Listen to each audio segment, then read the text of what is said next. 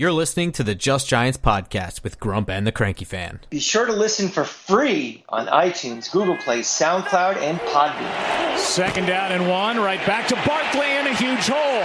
Saquon Barkley off to the races, and the home run hitter has gone deep here on the second play from scrimmage for the Giants.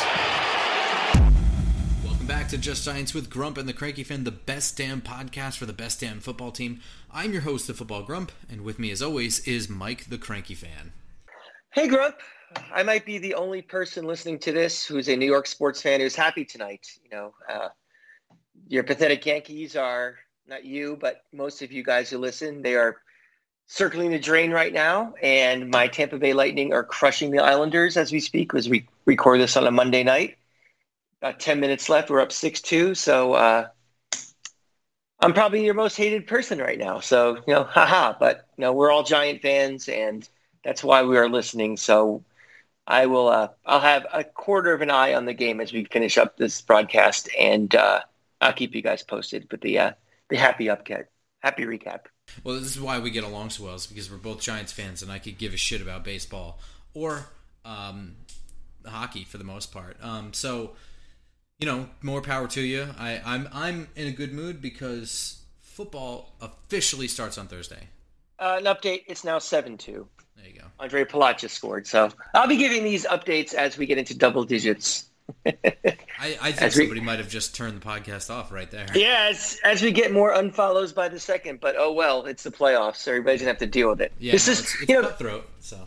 Grump, before we get into it, this has been a very long and rough spring and summer, but this is Labor Day weekend, and we have right now basketball playoffs, hockey playoffs, the start of football, baseball is in the pennant race. I mean, it's really, it's pretty exciting. We've never had this before, obviously. Yeah. College football is starting soon. College football, yeah, the ACC starts next week. The SEC starts in 3 weeks. There's tonight, I think it was BYU Navy and a couple of, independents and some of the lesser tier conferences. So, again, this is not what we wanted to have the situation, but it's been pretty exciting the last week or so. I've been blowing out batteries on my remote control nonstop. So it's been fun. And it's been a wild weekend in general. This is the last episode of Just Giants that is part of the off-season segment. Next episode will be regular season. We're there. It happened. So this is the training camp is officially ended. Roster cuts had to happen by Saturday at 4 p.m. Practice squads had to be all set by Sunday or something like that. I don't know.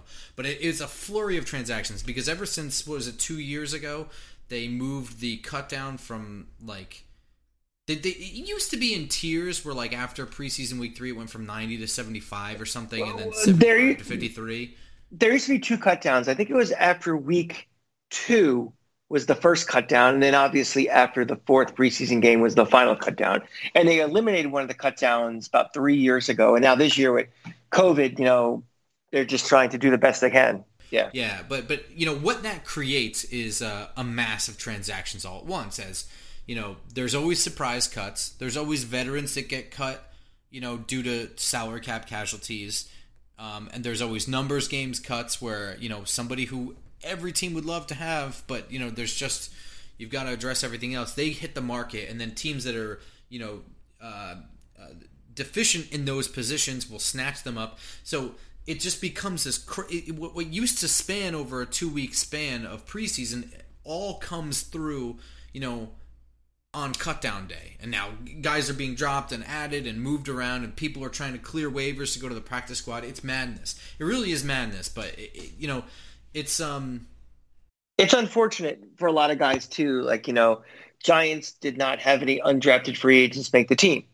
And this is a year that, without having, rookie OTAs and offseason workouts and all these different things, they might have had a more fair shot to make the team. But this year, we have a new coaching staff trying to implement their system, and it's some guys, unfortunately, are not going to get the break that they probably the shot they would have had in normal years. And hopefully guys get picked up on other teams and get a chance to play in the league. Yeah, I mean, that's absolutely true. This year, it's been especially weird. There's been no preseason games for there to be any film on these guys, which works to their benefit and their detriment. I mean, if you think about guys like Chargers running back Austin Eckler, who only made the team because of the preseason game 4, I think it even was, where he just went crazy. They had to make a spot for him. Now he's their bell cow. Well, look at Victor Cruz. Well, yeah, so that's the Victor Cruz ended up having to be stashed, where they kind of said, oh, he's got a hamstring injury, he's going on IR, because the Giants didn't think he was ready yet, but because his presence was so crazy in preseason, there wasn't a prayer that he was going to clear through waivers and make it to a practice squad. So they had to IR his ass. But, I mean, nevertheless, he made a roster. I mean, in a sense, the preseason does a whole lot for these guys, and if they don't land on the team that they're playing for in the preseason, they can find a spot somewhere else. And really, this year that hamstrung a lot of these guys. And with the reporting rules that have been around the league this year for beat writers, it's even harder because they can't really report much about where they're getting their reps. If they've moved up or down the depth chart, it seemed because they're getting reps with the 1s or 2s. It's just well. How about this? And let's take it a step further. Then you have coaches that are continuing the trend, and Joe Judge is one of those guys who just doesn't say anything. So the information that beat reporters normally would be saying, or they're not saying. Fans who would be there, who would be tweeting and taking pictures and posting, that's not happening. You have very tight-lipped coaches that are not saying a word. So it's unfortunate for these guys, And the other thing about this preseason I was thinking about was that, you always hear about these injuries. These guys go on injured reserve. A quarterback gets hurt in week 2 of preseason, out for the year. You're going to see a lot more guys that are going to be starting the season and a lot more rosters at full capacity of what they kind of anticipated. True. So that's another, tough break for some of these guys not making rosters. There's not many open spots that there might have been in previous years when guys went down and there's more availability. So that's another negative for these guys. At the same time, do you think we can expect a lot of injuries in week 1 or 2 because there hasn't been a whole lot of live hitting around the league? It's possible. Oh, I believe me. I think I'm going to say through like week 6 is going to be probably some of the worst football you've ever seen.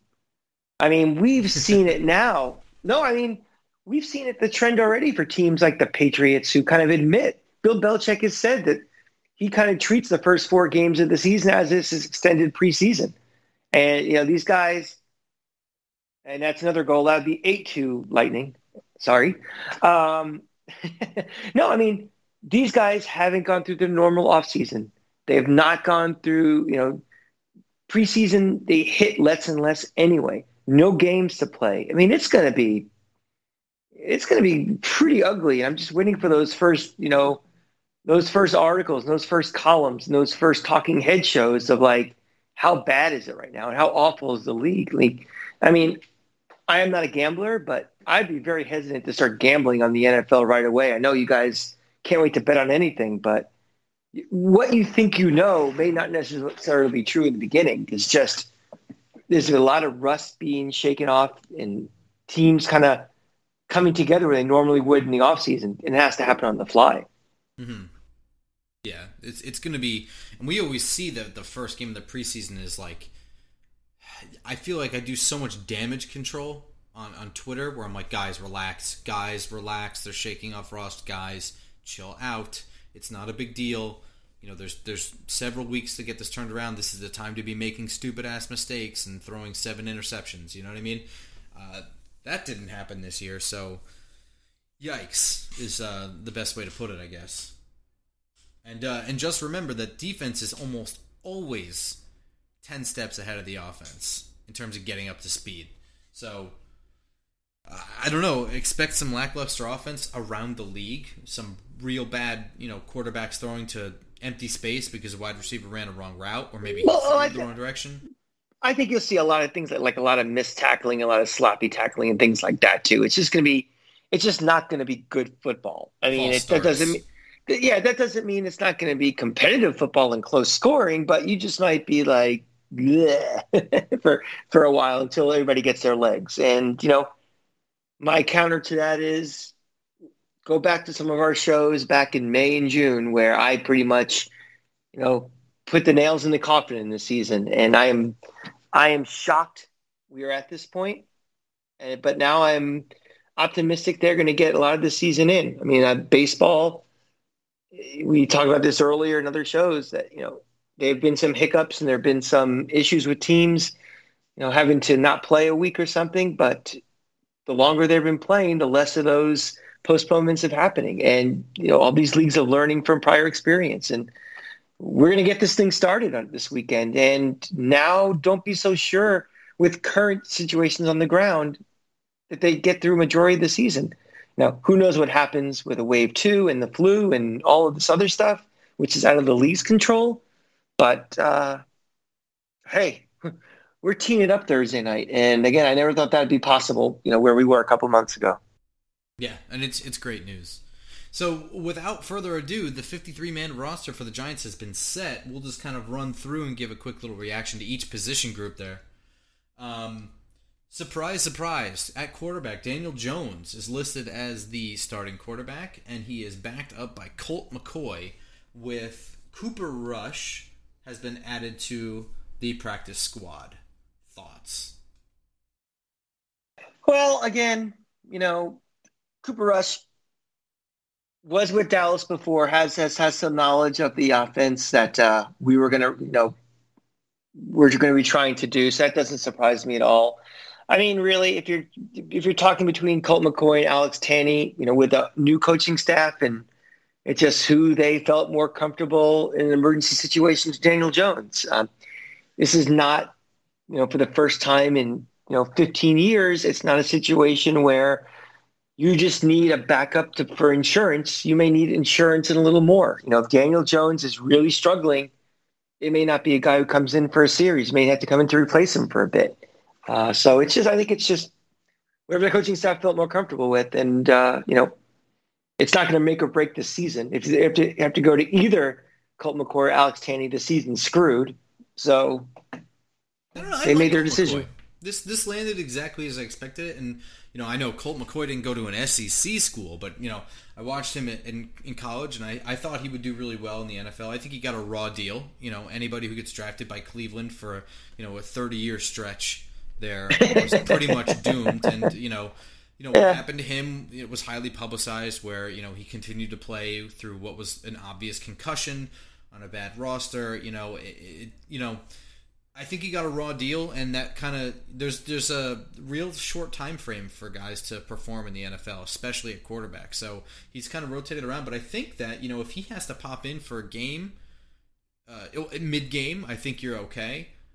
Obviously, if you're already behind, I'm probably not going to have that much confidence. But if you got a lead and you need him to close out the game, I think you're okay. Alex Tanney, it's Alex Tanney. I don't know. We don't know much about him. He went into the game. I think he's thrown one complete pass and has no incompletions, so there's that. But, I like Colt McCoy personally. There's three legitimate possibilities that can happen this year in this particular season. There's Daniel Jones can get COVID and be out for 2 weeks. Because there hasn't been a full offseason program, Daniel Jones' his potential could get hurt more likely, whether him getting hurt or being hurt because, the offensive line isn't gelled because they haven't prepared and he gets crunched or something. And he's in his, 15th game of his career. He's starting with a whole new coaching staff to deal with that he struggles and may have to be benched for, a half or a game or something. So the need for the backup quarterback, not necessarily equating to wins or losses, but necessity more than anything. So they felt more comfortable with Colt McCoy. Right. Running backs. Saquon Barkley, Deion Lewis, Wayne Gallman all made the team, with Elijah Penny taking the fullback spot. None on the practice squad, including I don't believe anyone has picked up Javon Leake, who was the promising UDFA out of Maryland. A very, very fast guy that many Giants fans are upset when he was released is still not on the team. But otherwise, I would say the running backs fell as expected, yeah? Pretty much expected, yeah. We talked about Gallman in last week's episode, and, it's not a bad little stable of running backs. Obviously you have the home run hitter in Barkley, who's going to be asked to do a lot for this offense, but, there's capable backups to, give him a blow if necessary, or if he goes down for any period of time. And again, Barkley is kind of like Daniel Jones. If he's out for an extended period, this season's probably over. So, but you're right. We thought that Gallman would stick. We knew Lewis would, and Penny would be there. So just per what we expected. Right. Running down the offensive line, maybe I'll go through the starters first as the depth chart is listed. So right tackle is Cam Fleming. Then moving from right to left, Kevin Zeitler, Nick Gates at center, Will Hernandez, Andrew Thomas. And then backing them up is Matt Peart at right tackle, Shane Lemieux at right and left guard, Spencer Pulley at center, and newcomer Jackson Barton at left tackle. I would say that this fell how we wanted it to fall. Andrew Thomas going to left tackle, Cam Fleming winning the right tackle spot, and then solidifying your guard spots, and Nick Gates moving into center, because Jalapio and Spencer Pulley, while they did admirable jobs and tried very hard, are not very effective at the position. Yeah, and Jalapio, I guess, was offered a spot in the practice squad, and he turned it down. So thinking, I guess, that he would get, an offer somewhere else. So, again, we're talking about, who center is the weak link in this offensive line this year, and we're splitting hairs over which is, the best of the worst of these guys. So it's nothing that anybody should be upset about that he's not still on the team. Mm-hmm. They'll be looking to upgrade this position, in the offseason next year. Yes, for sure. Practice squad additions were Chad Slade, Kyle Murphy, and Tyler Haycraft. I do kind of like what we've seen from Tyler Haycraft in what I was able to see. He's a tackle transfer to center, or they're working him into the center role and getting him to learn that. But he's very fast, and he gets to the second level very well. It's going to be a big... We've seen, transformations of guys move from tackle to center before, so it's not out of the ordinary, but it's an interesting transition. So I'm curious to see, because offensive line is strange. Once you get outside of the left tackle position, all the other spots in the line, they get drafted second round to undrafted, and they're effective. You know what I mean? Dave Dibbles, a 5th round pick. Sean O'Hara, I don't even know if he was drafted. Chris Snee was a 2nd round pick. I mean, it's all over the map with offensive line. If you're in the right situation, the right scheme and everything, it works out perfect. You could, outkick your coverage and what your potential is if you're just the right fit at the right place. I'll be curious to see what they do at Matt Peart this year. Will he probably pretty much be on the shelf and just taking a year to get bigger and stronger and learn the playbook and be a thought more for next year? Or could he possibly, see some significant reps, not necessarily based on need, but based on, his development during the season. Right. Like if he outgrows Cam Fleming. Yeah. We've seen reported from some people that he got significant reps on the left side as well. So, I mean, he at UConn, he did play both sides. So I would think for him, he's already got the right size. And I think at UConn, he was able to use his size to advantage. Whereas in the NFL, that's not really going to work as well. He's going to have to be doing technique upgrades. Right. But I mean, again, I think that's interesting as well. I think there's a chance. It would make me nervous, and I don't think nobody wants to throw him in there because we have a rash of injuries. And it's like, well, he has to be next man up, and we have to throw him in there because we need a body. And he gets, I think he's a guy that if he's brought in at the right pace, will be ready to play and, when it's his time. So hopefully things work out where we don't have to throw him into the fire at all. Yeah. And just briefly, I want to go over Jackson Barton. 7th round pick last year The Chiefs he was cut from the Chiefs, a very good team, Super Bowl winning team. With, yeah, I've heard. with a very good offensive line. They were kind of hoping to stash him on the practice squad, and the Giants claimed him off waivers. So an interesting name to keep an eye on. He made the 53-man roster. He was not put on the Giants practice squad. So just something to keep, because again, we don't know what can and can't be reported, so we can't really hear anything this year. So just something to keep an eye on. The tight end situation: Evan Ingram, Caden Smith, Levine Toilolo, and Eric Tomlinson all making the roster. I would say Tomlinson is the strange add. I didn't expect him to carry 4 tight ends, but I'm guessing that that's Jason Garrett's planning on running a lot of 2-3 tight end sets, and they need to keep an extra guy on the roster. I think it's a little bit of insurance for Evan Ingram too. Mm-hmm. Yeah. I mean, not exactly the iron horse out there, so maybe it's just and again, we don't know anything that's really being reported what's going on in camp, and maybe there's something to Evan Ingram that we don't know about that they said, let's have a little insurance for it. So sure. Wide receiver, there was a bit of a shocker there. So here, the depth chart lists. First of all, the depth chart lists 12 starting players, so whatever. But it's because they list 3 wide receivers and a fullback and a tight end.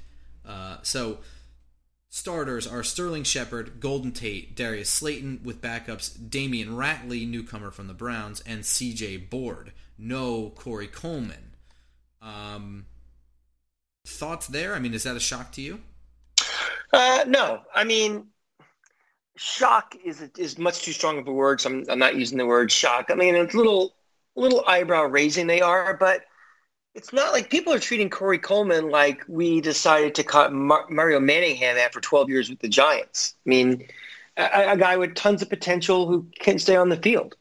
And I think, for what his pedigree is and the potential that he shows, he never really showed it here because he just never was able to get on the field and stay on the field. And, I think, again, if this would have been last year's coaching staff, maybe he would have had a little longer rope with this team. But I think we have a new staff looking at everything with a new pair of eyes. They don't want to go into this with too many guys that are questions about their availability. And I think they just decided to cut the cord. I mean, we're not talking about this is the number 1 receiver in the Giants. We're talking about the probably number 4 receiver. Yeah. Exactly. So that kind of, let's put all of this into perspective. I know we're going to talk about Ryan Connolly in a little bit. I know, but this is the guy who also had a lot of the attention when the cuts happened. It's like, how can they do this? It's like, you're talking about a number 4 receiver who didn't get a chance to get on the field that much. So let's not get crazy, and let's not with the pitchforks for Gettleman and all that nonsense again. I mean, it's not that big of a deal, this decision. Let's start with one thing right here. This is a coach's decision. Yeah. Well, I mean, the jackasses who are saying that don't know that. I think it needs to be said. It's a coach's decision, and they came together and they decided this together. 1 week ago, I was saying, most teams would be lucky to have Coleman as their 3rd, and that he would be a 3rd wide receiver on most teams, and we were lucky to have him as our 4th. And I stand by that. I think Coleman is a good player. Again, though, we were not able to see what camp was. He got a full camp this year with the new coaching staff, and. Beat writers came out and said while they are surprised by the move, they weren't surprised that a man like C.J. Board made the roster because he had a very good camp. They just weren't really able to talk about who he was getting his reps with, who he was going against. We weren't allowed to know that information apparently this year. So it just is what it is. So when it comes down to it, they decided that C.J. Board was just better for the team. They went out and got Damian Ratley from the Browns, who did off of waivers, a friend of ours who reports on the Cleveland Browns immediately reached out to me and said he can ball though. He's only caught 11 passes, but he was really just a numbers game cut in Cleveland. He's that's a team with wide receivers galore, he's a fast dude. He's the deep threat, and he's got height that just isn't on this team at 6'2". wide receiver. We don't have anyone that tall, quite frankly. Right. And, Corey Coleman also was not that tall. So, that just is what this team is looking for. It's what they think they need for the future. And I could tell you, while I stand by my statement that Corey Coleman would be a 3 on most teams, I would not have told you that he's in the future plans for this team. So I'm not totally upended shocked that he didn't make the roster.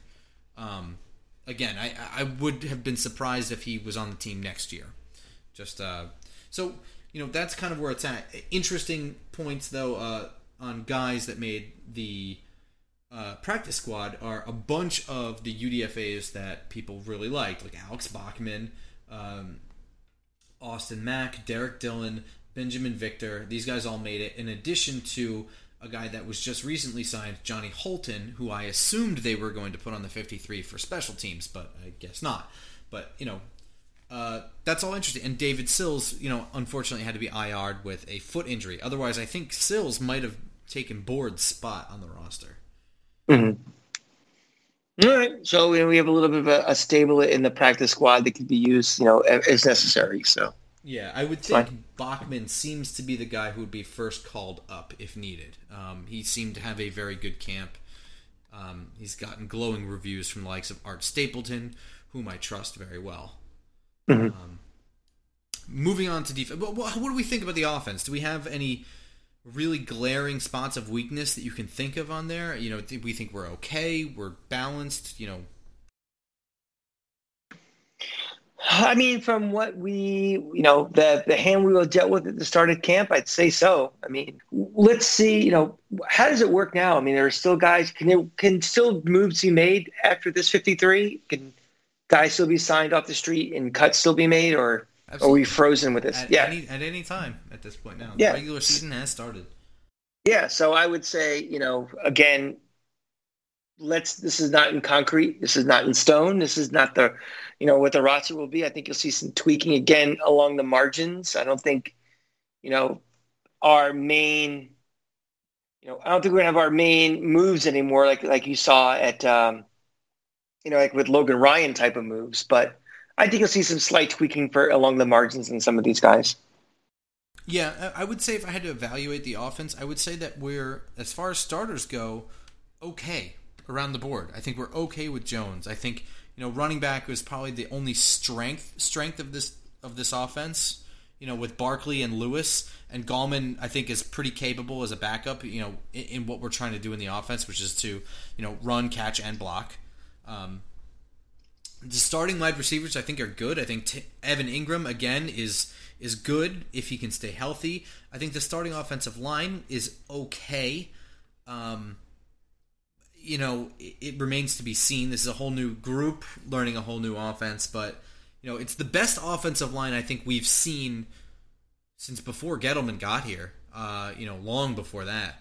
So, that's a low bar too, though. It's a low bar, but I mean, again, these are improvements. I would not have said at any point in the last couple of years that the offensive line was okay. I mean, I think if we had a true center, I would have much better thing to say about it. But yeah, I think you're going to see a leap next year when Andrew Thomas is going into his second year with hopefully a full off season to and for workout, getting bigger and stronger, learning the offense and getting the reps, and hopefully having the center position figured out for next year. I think you'll see a big improvement from this year to next. But I definitely think this, let's face it, for everything we talked about the offense right now, it really boils down to two things.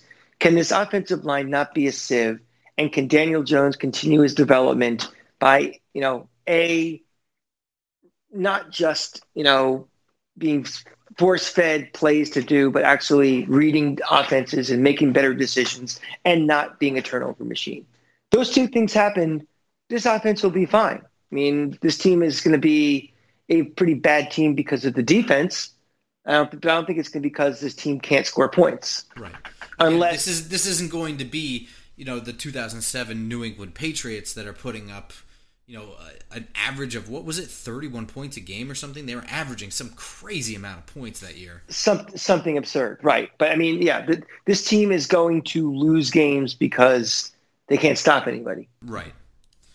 So let's talk about the defense. Perfect segue into the defense. Yeah, thank you. All right, let's start with the defensive line, I think.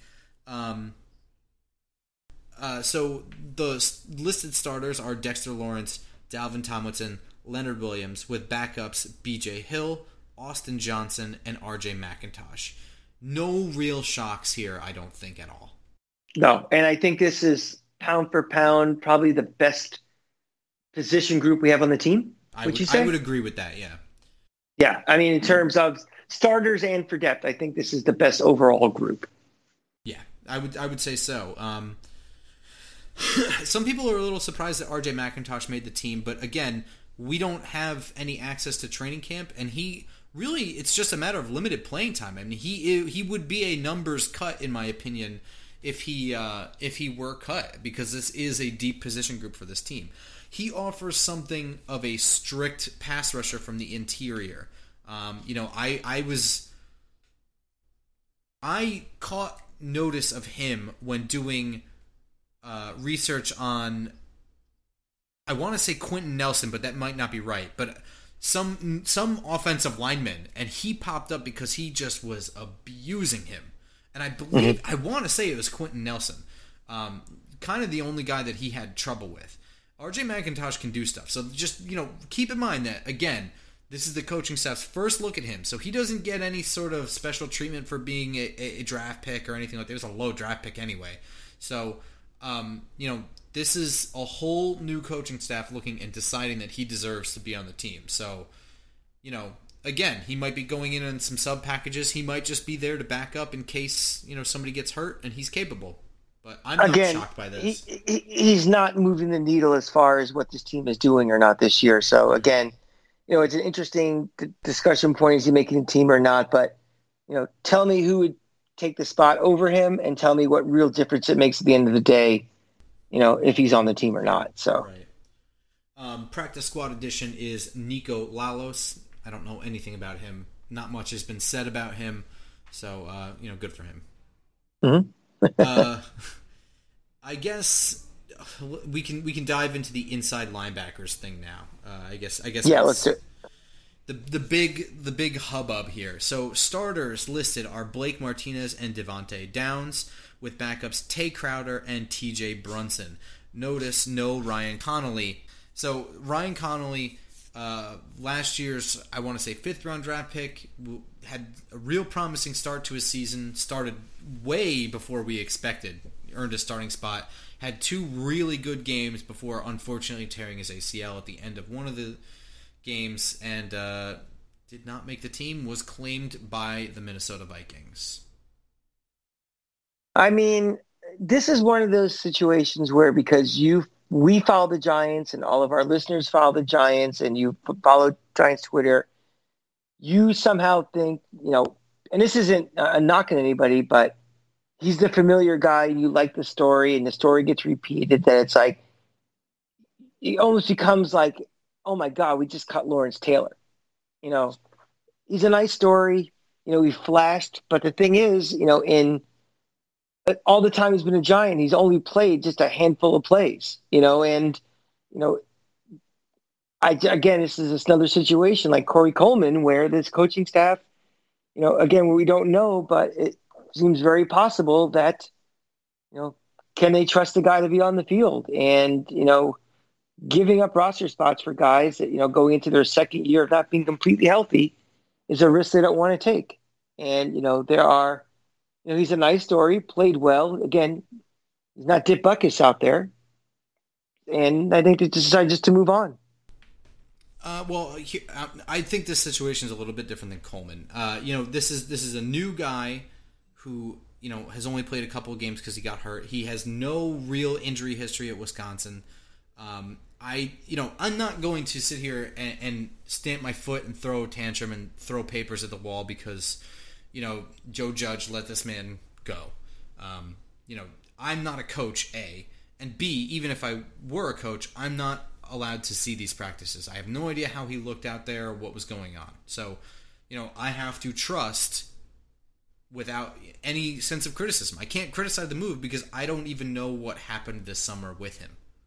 So for anyone to say that it's a stupid move is kind of wrong unless you actually were able to watch something that I wasn't. But I was looking at it a little differently than you are. Not so much that people are saying it's a stupid move. I think people were overvaluing what he actually is and what he kind of brought to the table. It's, very limited amount of time we've seen him. And again, it's not like we're just giving up on an all-pro for nothing.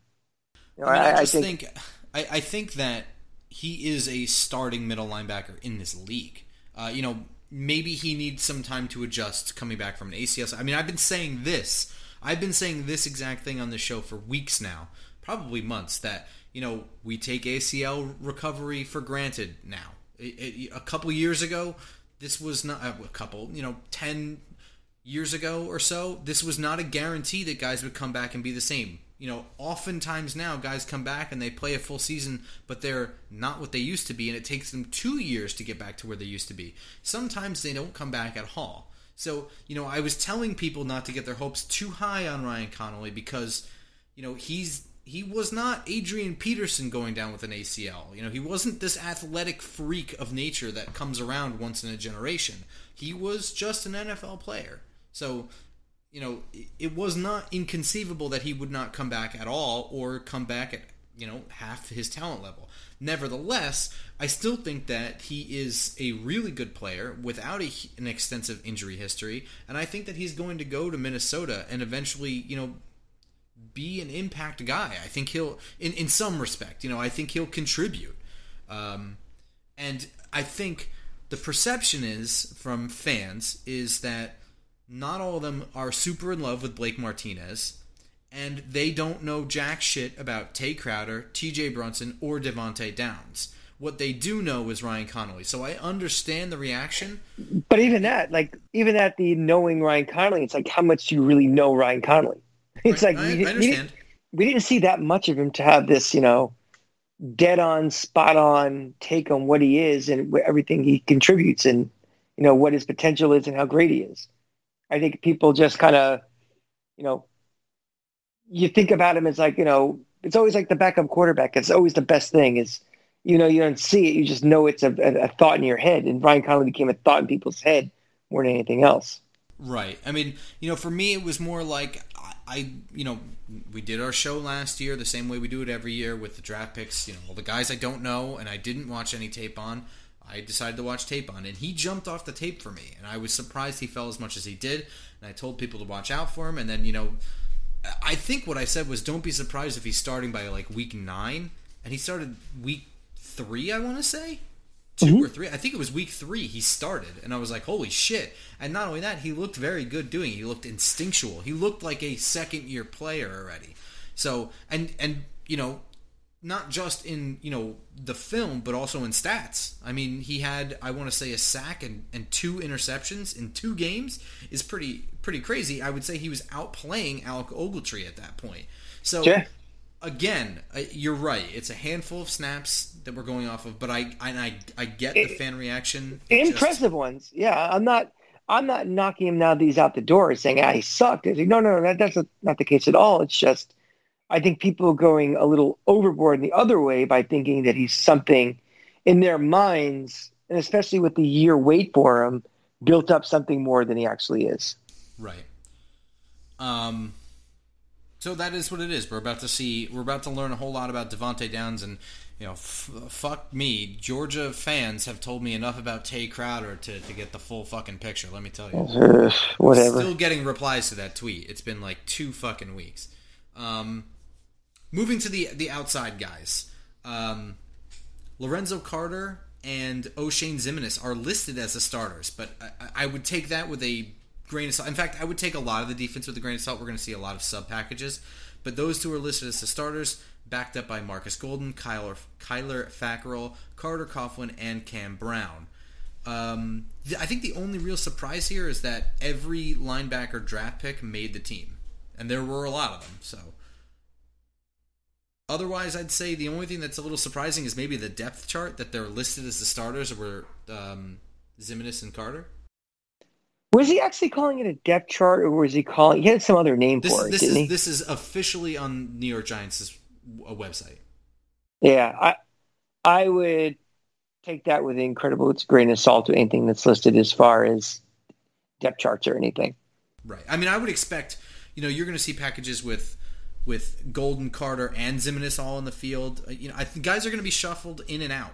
And that's what you want to do. I mean, that you look back at those, the 07 defensive line, and part of what made it so good is that guys were coming in with fresh legs. Yeah, let's look at the end.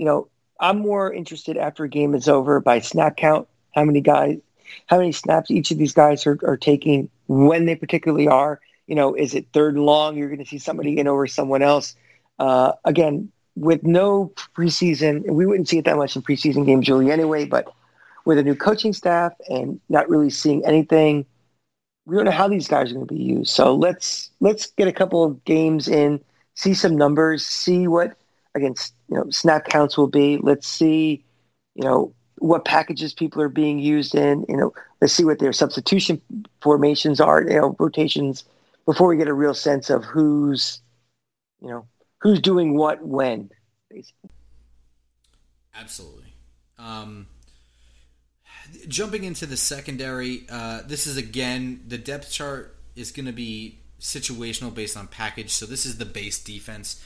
You're going to be seeing James Bradbury at one corner, Corey Ballantyne at the other. Jabril Peppers is listed as a starting strong safety, and Julian Love is starting at free safety.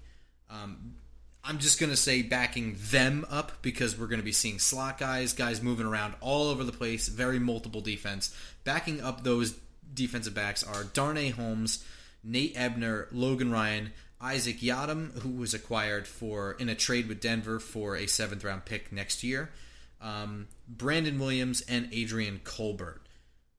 Any real strong reaction to any of that?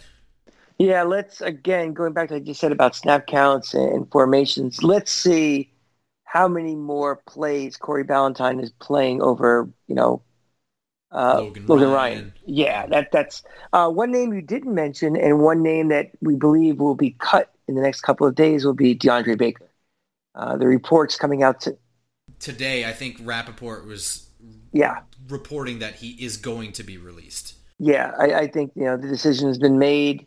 They're going to cut bait and just kind of move on with our lives. And I saw a couple things on Twitter saying, it was the worst draft pick in Giants history and stuff. It's like, pound for pound, I think that's a pretty fair thing to say, but that doesn't mean that it was the worst draft pick in history because at the time it was a bad decision.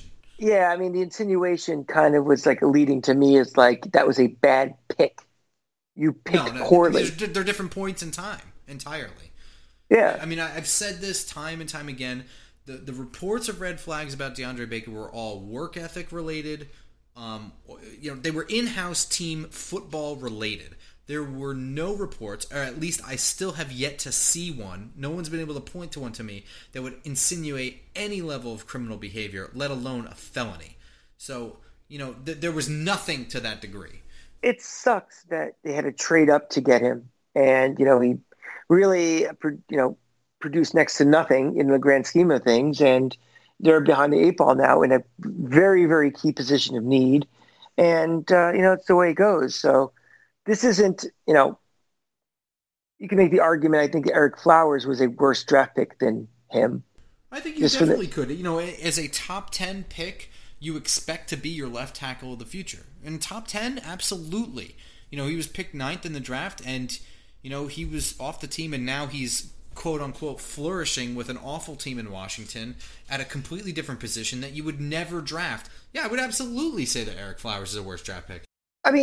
Giant fans who've been around the block know guys like Jared Bunch was a complete bust. Derek Brown was a bust. Dave Brown as a supplemental pick was a complete bust. Huge, but I grew up with Dave Brown. Yeah, so would you say even Danny Cannell? He wasn't a first round pick.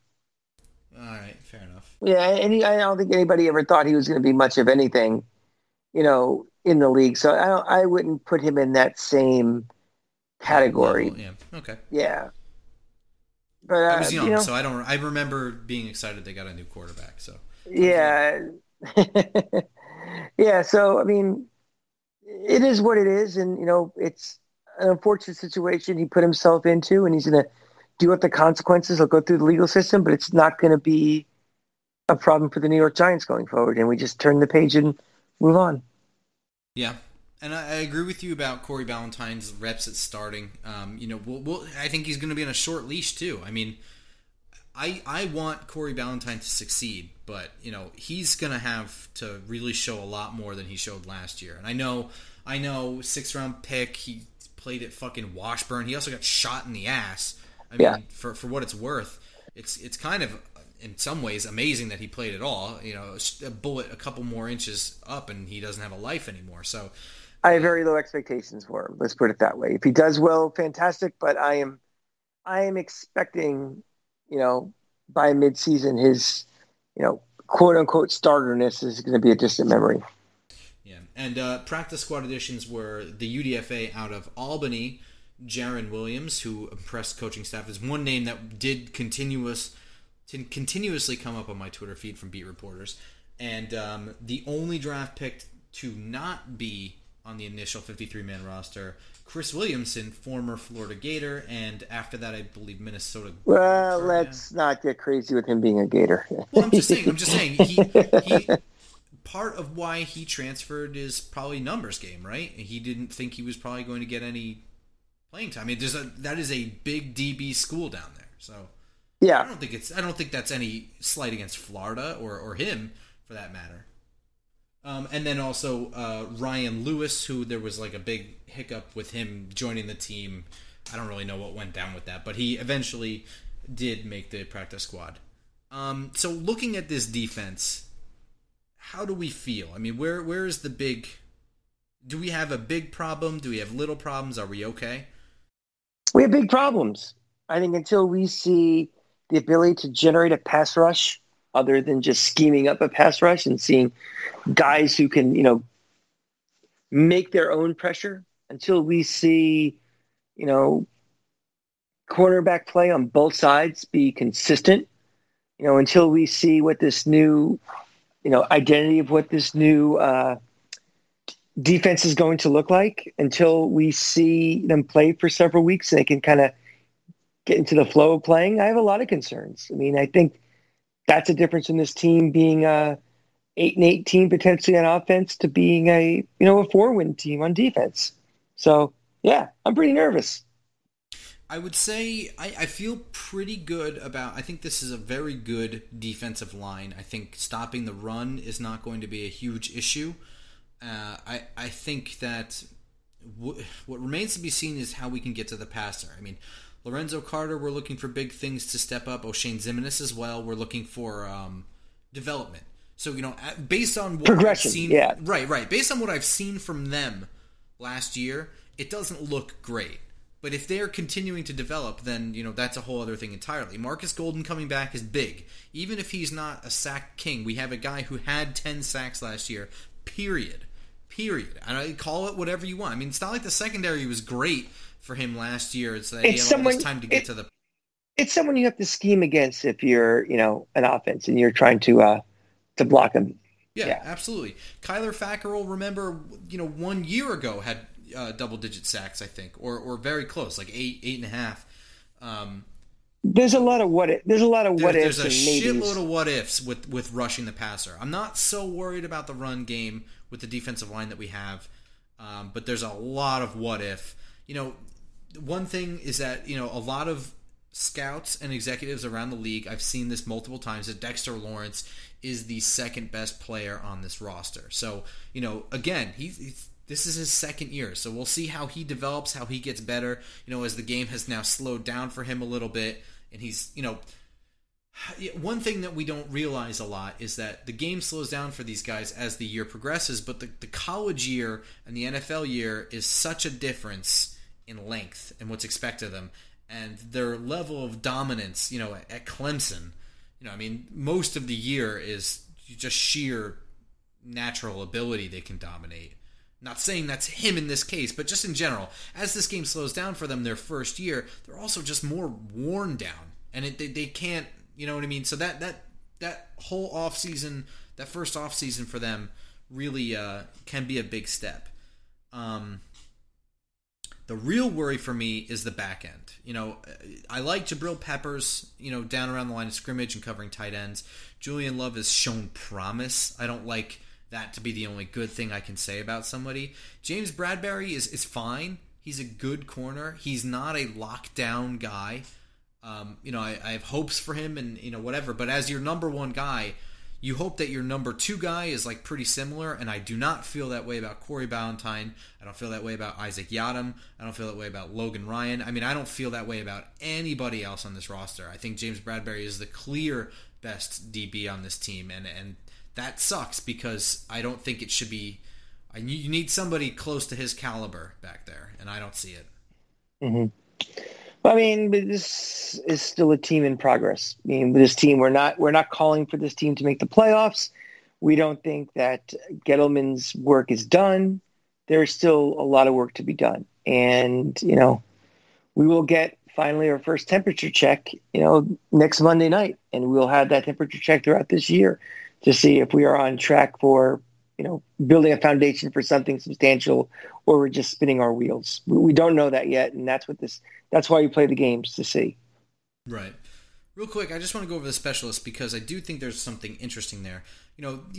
What we expected came true with long snapper Casey Kreider, holder and punter Riley Dixon, who got an extension. He's punted really, really well for this team. Graham Gano signed as the kicker, good kicker. The punt returner and the kickoff returners. Now, I'm just going to list the punt returners depth chart and then the kick returners depth chart. I want to see what your reaction here is. For punt returner, Golden Tate, Jabril Peppers, Sterling Shepard, Darius Slayton. For kick return, Darnay Holmes, Darius Slayton, Corey Ballantyne, and then CJ Board / Dion Lewis. Is there anything that jumps out to you there? No. I think kick return is getting to be an obsolete, meaningless role in football at this point. And, it seems like more and more punt return is not as important as it was in the game 5-10 years ago for some reason. I mean, you don't see that many highlights of that many long punt returns anymore. I think you're seeing, I don't know the numbers in front of you, but the eye test says that the coaches go for it a little more on fourth down than they used to. So I mean, they're nice to haves, but it's something like I don't think it's worth a specific roster spot anymore for. And again, for kick returns, it's irrelevant. And I think out of that group, you can find a competent kick returner who can A, catch a ball, which is the most important thing for a kick returner, and B, maybe have one little shake and bake to get something out of nothing. But I think my main concern here is just how many are starters that are relied upon in a crucial aspect of the game. I mean, Golden Tate, Jabril Peppers, Sterling Shepard, Darius Slayton. Those are all starters, every single one of them. Sterling Shepard, I would say, is one concussion away from retiring, maybe two. I would say Darius Slayton is our singular deep threat. Jabril Peppers, I mean, if we lose another starting safety, this team is fucked. I mean, I'm not even going to joke anymore. I mean, and this is a guy who had, broke an arm or something last year? He missed the end of the season. So I don't know what you do if Jabril Peppers gets hurt. So that's the interesting thing to me. And I agree with you about kick returners, which is why I wasn't, so whatever about it. I mean, most of that's a kneel down. But punt return, I would say you have a better chance of being injured. Even if you call for a fair catch, there's still a chance you can just get absolutely clocked. Somebody taking the penalty just because it's a difficult play, I think, for a gunner to be able to react very quickly to a last second hand wave. So I just find that a little bit interesting. I mean, of course, I think we'll see this shifted several times throughout the year, but I thought it was interesting that all four listed are key players in this team. Well, I mean, that's a coaching philosophy too, that some coaches like to have their best players on the field, like their best playmakers touching the ball as often as possible. That includes catching punts to do something. You can't coach, you can't scheme things for fear of guys getting hurt. And usually the biggest reason why they don't want to have starters or, your elite talent back there in special teams is you don't want them to get hurt. Well, some coaches feel like my best athlete is my punt returner. That's a weapon, and that's a competitive advantage I have over another team. So, again, Joe Judge is a special teams coach at heart. That's what he knows best. So, the decisions he's making, and again, with so many names, that sounds like a smokescreen to me more than anything of who will actually be the guy back there for the opening kickoff to watch it sail over his head for a touchback, or that first punt, which he's going to fair catch. But, that's a little bit of the gamesmanship of having the list, but, we'll see who he picks. And, I'm not going to question Joe Judge's decision-making at special teams because he probably has more knowledge of that, third of the game than anybody else in that building. So, guys, really, really important thing I'm about to say. Next Sunday, we're recording our first pregame podcast of the year. I'm very fucking excited. This is awesome. Yeah, we did not think we'd be at this position at the beginning of September, but here we are. And we're actually going to have a special treat next week, or torture, depends on your point of view. We're not going to have one. We're not going to have two. We're going to have 3 shows next week. Mm-hmm. How about that? I mean, it's, it's a lot of work, but we'll do it for you guys. Yeah. We are going to we'll have in your feeds next Monday morning to preview the Monday night game against Pittsburgh and do a quick our impressions from week 1 around the league. We will have one in your feeds for Wednesday morning to go over what happened in the game against Pittsburgh, and we will have one in your feeds Friday morning to preview week 2 as we start back to our season schedule of twice a week, Tuesdays and Fridays. Right. It is a little bit different, but it makes the episode shorter. It makes it more interesting. And just, we spent all that time in the summer doing our season predictions and shit. So we'll be hearkening back to all those as we make our actual predictions a couple of days before the game. So, just some things to look forward to. And then obviously after the game, we will have our reaction episode where we go through, what the fuck happened, what we think about this and that, and, how they could have won, what went wrong, I like how I just, in that scenario, assumed we lost, but, we'll get to the pregame at that time. This will be our 4th season doing this, and we've done that a lot. So it's a safe bet that we will be breaking down what went wrong, can anything be improved, what's the point of our lives, all that stuff. So. Well, 2020 is a new year, man. We're turning over a new leaf. So if you want to find out all about it, you'll just have to wake up Monday morning and listen to our show then. How's that sound? That sounds good. All right, everyone. We'll see you then. Again, that show is on iTunes, SoundCloud, Spotify, you name it, it's there. So give us a quick free sub there, and all of those episodes will be ready and waiting for you when you wake up in the morning.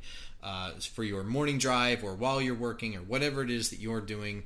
You can listen to it there. And as always, you can find me on Twitter at @football_grump. You catch me as always on Twitter at @TheCrankyFan. A lot to talk about. Obviously the season starting and everything else going on in a very crazy sports year like no other. But now it's actually a fun time. So, all right, everyone. Go Giants.